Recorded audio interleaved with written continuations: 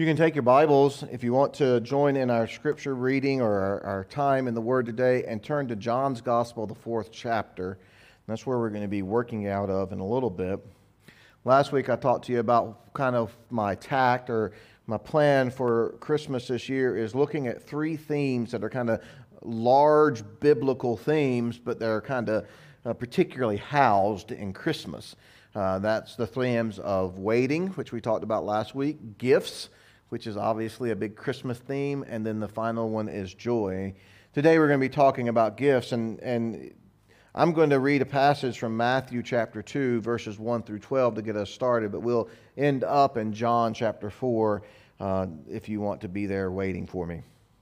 So from Matthew chapter 2, it tells us a story that after Jesus was born in Bethlehem of Judea, in the days of Herod the king, behold, wise men from the east came to Jerusalem, saying, "Where is he who has been born King of the Jews? For we saw a star when it rose and have come to worship him." When Herod the king heard this, he was troubled, and all Jerusalem with him. And assembling all the chief priests and the scribes of the people, he inquired of them where the Christ was to be born. And they told him, "In Bethlehem of Judea. For so it is written by the prophet, And you, O Bethlehem, in the land of Judah, are by no means least among the rulers of Judah. For from you shall come a ruler who will shepherd my people Israel." Then Herod summoned the wise men secretly and ascertained from them the time that the star appeared. And he sent them to Bethlehem, saying, "Go and search diligently for the child, and when you found him, bring me word, that I may too come and worship him." After listening to the king, they went on their way, and behold, the star that they had seen when it rose went before them until it came to rest over the place where the child was. When they saw the star, they rejoiced exceedingly with great joy.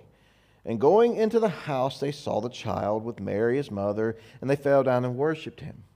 Then opening their treasure, they offered him gifts, gold and frankincense and myrrh. And being warned in a dream not to return to Herod, they departed to their own country by another way.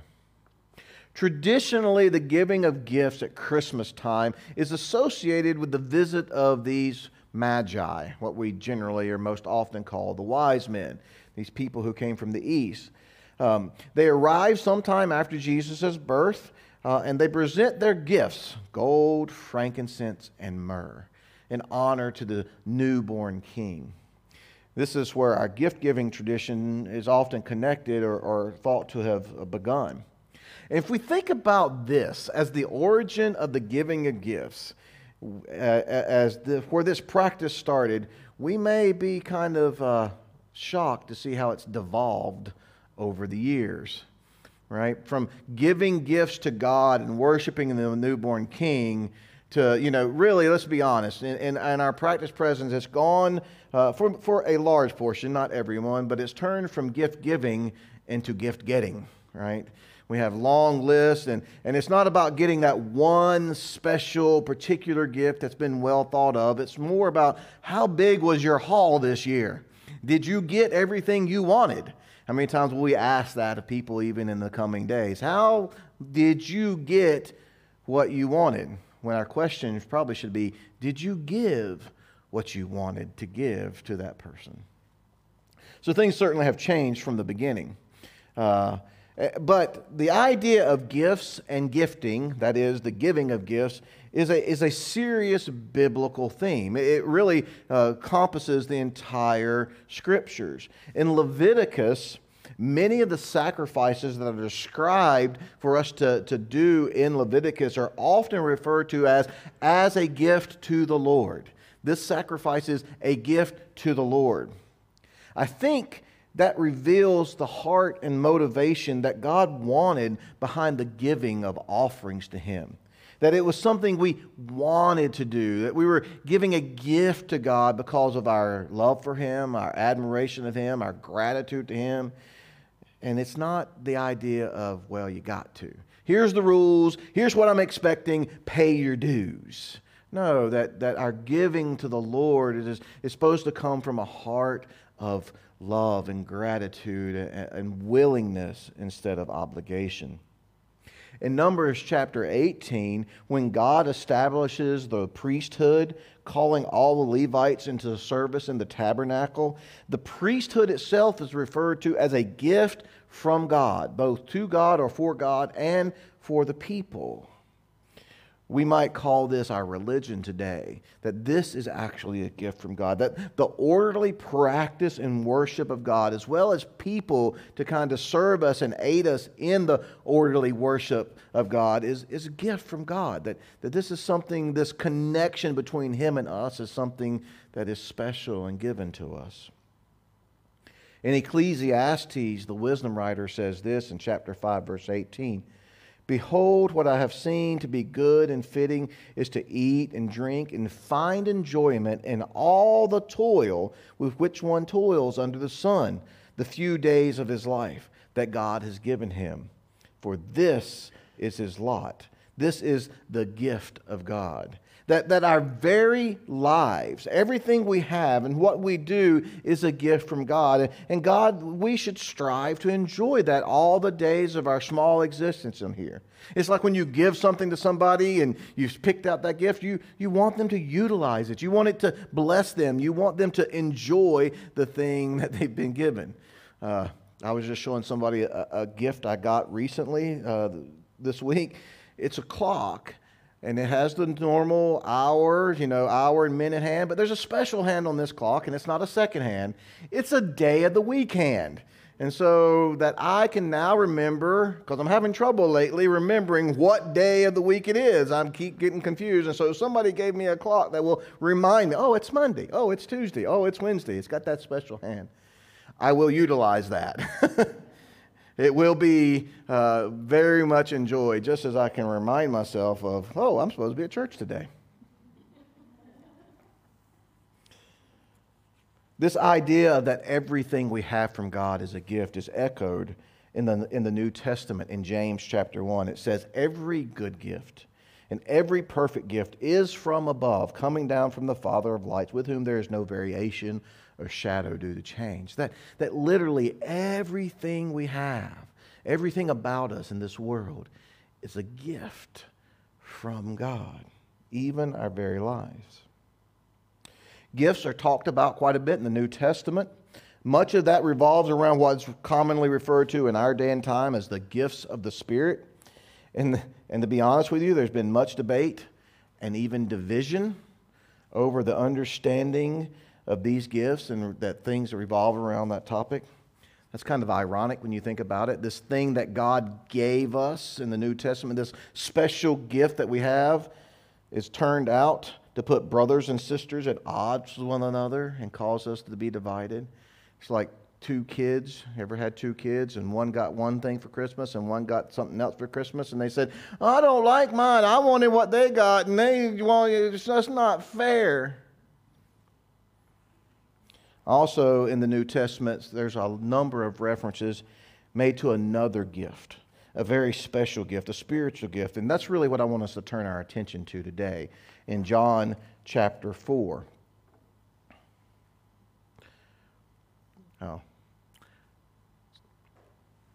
In John chapter 4, verse 10, it says this, "If you knew the gift of God and who it is that's saying to you, 'Give me a drink,' you would have asked him, and he would have given you living water." Now, this one verse takes place in a story you may remember. Jesus was at a well in Samaria, and the Samaritan woman comes, and he asks her to give him a drink. But think about just this thing. If you knew what the gift of God was, you would have asked. If you knew who I was, you would have asked. And so it made me wonder and beg the question, do we understand what the gift of God actually is? As we enter Christmas, and there's going to be a lot of talk about the gift of God, the gift of God, the gift of God, and gifts. There'll be much talk over the next 2 weeks about the idea behind gifts. And so today I want to talk about the gift of God and exactly what that is. And first, let me make a few things. The cross, I don't think the cross is the gift of God. I think the cross is the price for the gift of God. Here's what it says in 1 Corinthians 6. Do you not know that your body is a temple of the Holy Spirit, who is with you, from whom you've received from God? You are not your own. You have been bought with a price. Therefore, glorify God with your body. In 1 Corinthians and later in chapter 7, it will say this same idea, that you've been bought with a price. In 1 John chapter 2, verse 2, it says, He, talking about Jesus, is the propitiation for our sins. And that word is not a word we use very commonly. Some would define it as atoning sacrifice. It's the payment made for our sins. He's the propitiation for our sins, and not for ours only, but for the sins of the whole world. And I know none of you have ever received a speeding ticket, but I have once. And I had to pay a penalty for going a little faster than I was supposed to. That was the propitiation, the atoning sacrifice for my error. And the Bible tells us that this price we've been bought with, that this price of our sins is Jesus on the cross. And so we do have a special gift, but it's a costly gift. It's a very expensive gift because it was purchased by the blood of Christ. And so I think the cross, when we see the cross, we see the price of the gift. I also don't think the resurrection is the gift.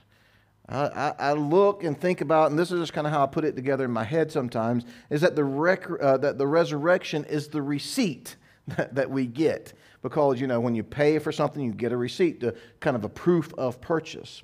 Here's what it says in 1 Corinthians 15. And if Christ has not been raised, then your preaching is vain and your faith is vain.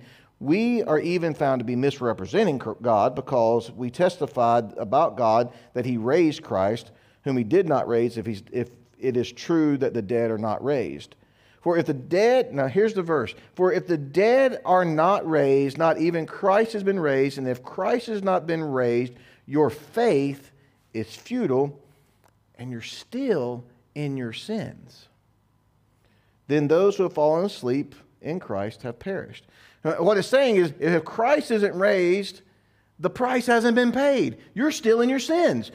But the point is, Christ has been raised. This is proof that your sins have been atoned for, that your sins have been paid for.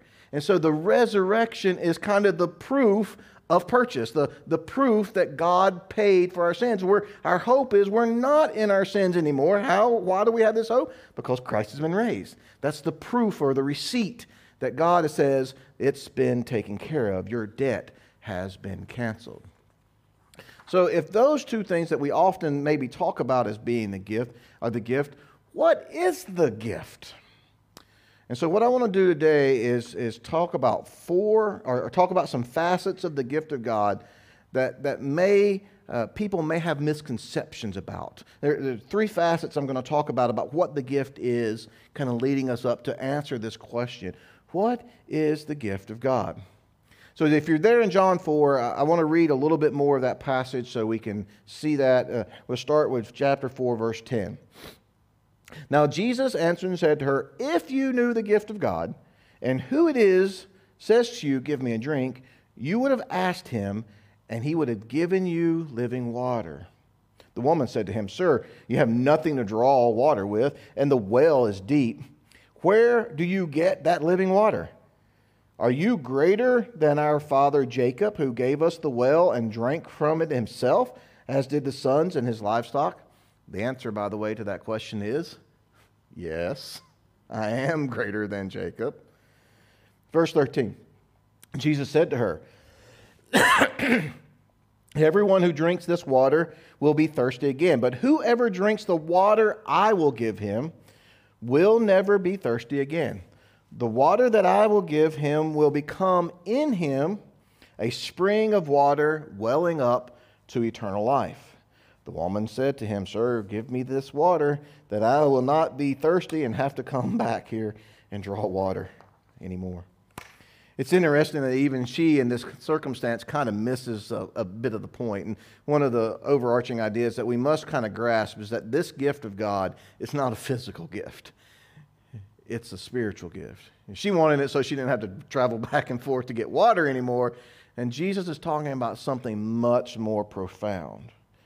And so this is kind of the premise. Maybe people don't ask for the gift of God because they don't understand what the gift actually is. If they had a better understanding of what the gift is, maybe they would do what he said. You would ask and I would give. And so I want to look at these couple of facets that cause some misconceptions about what the gift is. First, the gift is grace. If you in that interaction, Jesus says to her, if you would have asked, I would have given.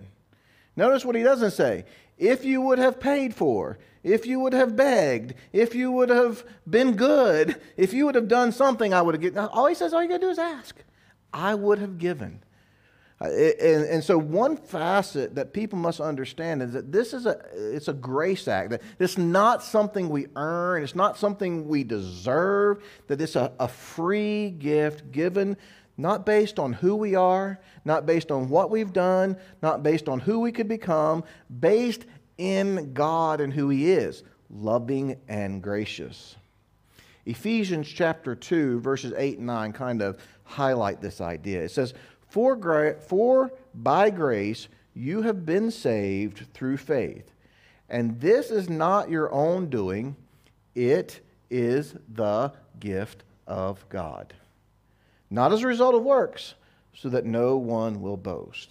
And so that the salvation and this act of grace that God gives to us is a gift from Him. And see, what I think people do, and where I think people misunderstand this a little bit, is they tend to think about Christianity as being nothing but a bunch of rules.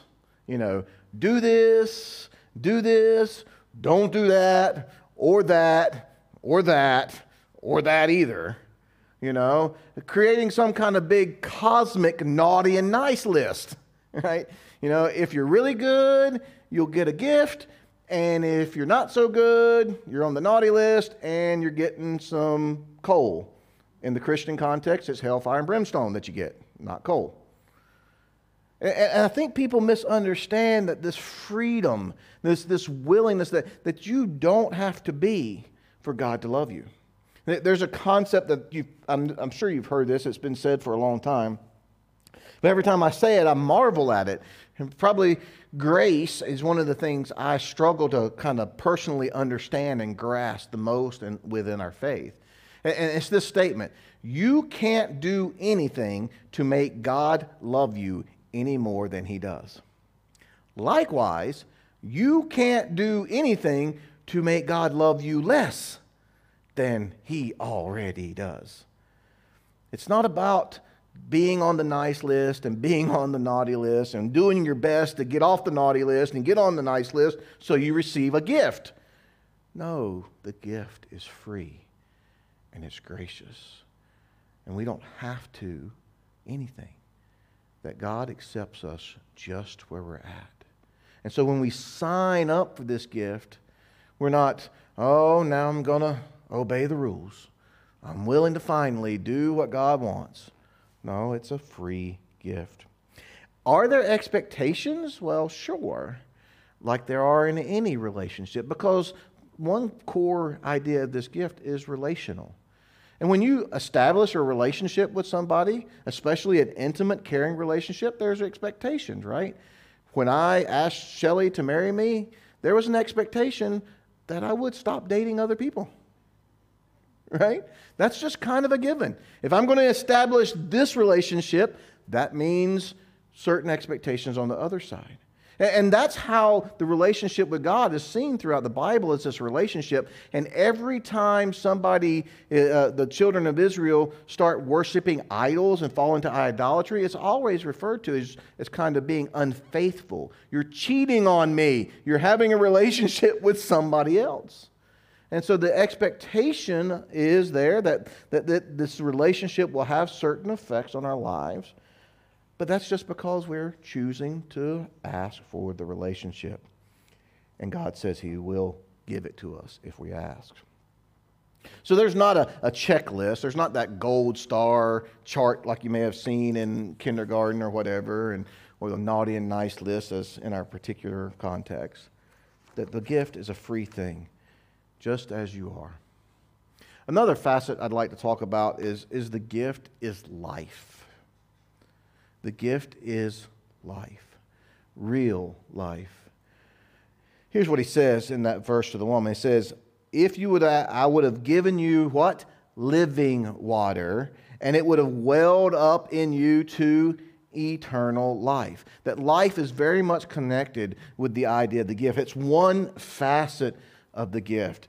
In John 1, where John's gospel starts off with the coming of Christ, says, in the beginning was the Word, and the Word was with God, and the Word was God. He was with God in the beginning. Through Him, all things were made, and without Him, nothing was made that has been made. In Him was life, and that life was the light of men. The light shines in the darkness, and the darkness has not overcome it. That this very idea of who God is and that the life we have is a gift from God, but that life itself is part of this gift.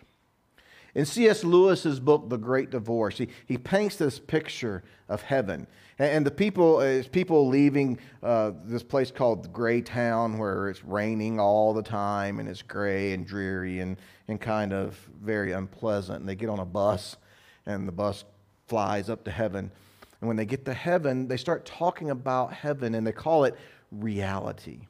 That the gray world is the shadow land, is this kind of not real place, and that heaven is really reality. It's the true reality. We often think about this life that we live as reality. We call this place where our current existence, we call this reality, and we find it dynamic and exciting.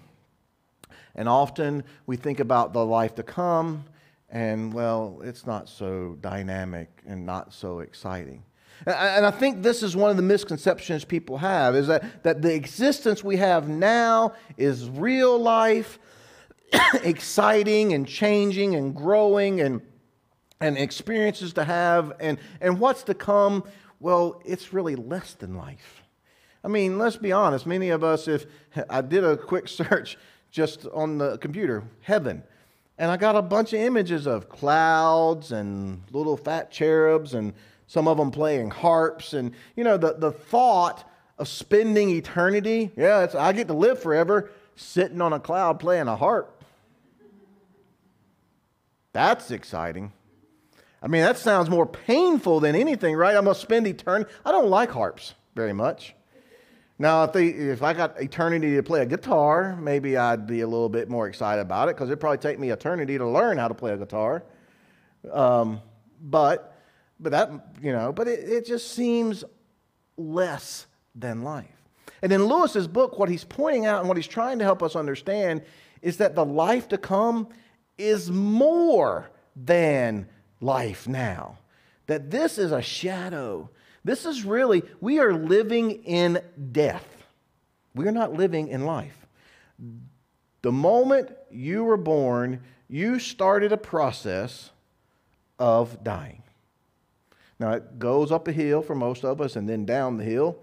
And some of us are somewhere on the other side of that hill. And with my recent birthday, I think I've crested, and gravity seems to be pulling fast. But that's the process. We are really just dying. It's a very long 70, 80, 90, for some 100-year process. But it is one of constant death and dying and deterioration. That is what we call life. Isn't that backwards? We should call this death. Because when we enter heaven, that's real life. And we got this misconception of this is the really good thing, and what's to come is kind of boring, and, eternal praise and worship, and, bowing down on the throne for a long time. And I think we just need to recapture the idea of life. That's what Jesus calls paradise. That's what Jesus talks about. It will be eternal living. And whatever living means, dynamic and exciting and adventurous and changing and filled with joy and excitement, anticipation. Everything that makes life worth living will be greatly heightened. And if people understood that, don't you think they would be going, I want some of that? To live on a world where there is no death, where there is no sin, where everything is perfect the way it was intended when God first made paradise. Oh, I want some of that. And so I think we need to help people understand that this is not as good as it gets. And that what's to come is by far more unimaginably than you can ever think of or imagine, better and more living than you have ever lived before. That it will be living. The third facet of the gift that I want us to understand is that the gift is presence. And that's not like presents, it's presence. Here's what Jesus said to the woman. It says, the water I will give him will become in him a spring. So Jesus is pointing out, I'm not just giving you living water, but this living water is going to abide in you. It's going to be part of who you are, and it's going to well up. It's going to grow and start to burst forth into life. In Acts chapter 2, verse 38, Peter said to the people, he preached this great sermon, and the people were cut to the heart. Their hearts were broken. They said, what shall we do about who Jesus is? And he pointed out that Jesus was the Messiah. Peter said to them, repent and be baptized, every one of you, in the name of Jesus Christ for the forgiveness of your sins, and you will receive the gift of the Holy Spirit. One of those other verses we read, we talk about the temple, and that our body is the temple of the Holy Spirit who lives inside of us. And so one aspect of this gift is that God indwells us. He comes to bring His presence to us right now.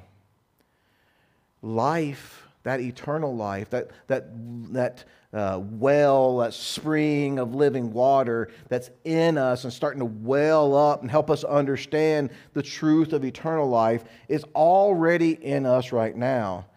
And I think people often look at the gift of God as something to come later. They see it down the road.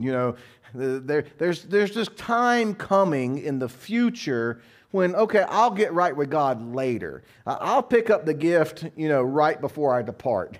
A lot of people think of it as a departing gift, right? I want it like, I'll take the gift of God about 2 weeks before I die, and it'll be good because I'm just going to wait till then. And what they don't realize, what they don't seem to understand, is that it's a very immediate gift because the Spirit of God, the presence of God, indwells us immediately. They think of it as something to come later.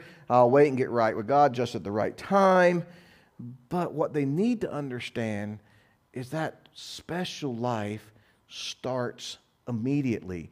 That well, that spring in us starts to bubble up. It starts welling up inside of us as we grow and understand and experience God more fully. This is why people who have been Christians and have that living water can endure all kinds of circumstances. If you look at the history of the disciples who dealt with very difficult times, they did it with joy. They did it with gusto because they were already living that life. They were already in the presence of God. They were in a very real way starting to experience heaven right here on earth. Because remember, the definition of heaven isn't a place of gold streets and pearly gates. The definition of heaven that we need to remember is wherever God is, that's heaven. Because heaven is defined by not what it is, but by who is there. So wherever God is, that's paradise. That's heaven. And so when the Holy Spirit comes into us in a very real way, there's a kind of heaven within us. That's a place of joy, a place of contentment, a place of satisfaction that we can turn to God in those moments when the outside of our world is far less than heavenly, that we have an internal place that we can commune with God, that we can be in His presence and start to right now taste the heavenly gift. So what I want us to understand, that heaven itself isn't even the gift. That heaven, eternal life, are all consequences of receiving the gift. So we're waiting for the completion of God's gift, but even right now we're partakers of it. We're starting to experience it. Because God's gift is immediate. It comes at that moment when we ask. That wellspring starts to well up. Because I think the best way to describe the gift of God is God Himself. This is what God's offering to us. Himself. There's nothing better to have than to have God. And that is the greatest gift there is. God Himself with you in relationship. That because of that, you get joy, you get eternal life, you get the presence of God. All that comes with Him when we receive Him. The culmination of that gifting, I think, is revealed at the end of the Bible. In Revelation 21, it says this, verse 3, "And I heard a loud voice from the throne saying, Behold, the dwelling place of God is with man, and He will dwell with them, and they will be His people, and God Himself will be with them as their God." That the great hope we're waiting for isn't just to get to pearly gates and gold streets. It's to be with God Himself. That's what He's offering, Himself. Revelation 22 says, "No longer will there be anything accursed, but the throne of God and the Lamb will be in it, and His servants will worship Him. They will see His face, and His name will be on their foreheads." A phrase just talking about how they belong to Him. There's this intimate relationship. And just imagine what God's offering you. The Creator of all the world, the eternal being, is saying, if you ask, I'll let you see my face. If we understood that, wouldn't we say, can I have some of that? I think I'd like to look into the face of God. There's a famous painting. I'm going to show you maybe a modern version of the idea. God says, "Behold, I stand at the door and knock. If you'll open the door, we will come in and dwell with you, be with you, dine with you." And so the gift that God's offering, His presence, this gift of grace that we don't earn and that's not signing up for some kind of checklist, this gift of eternal, this gift of real life that starts now, this gift of His presence in our life that's going to change us, is Him just saying, hey, look, here I am. Do you want me? I'm the best thing there is. I'm what you were made for. That, I think, is really the gift of God. Amen.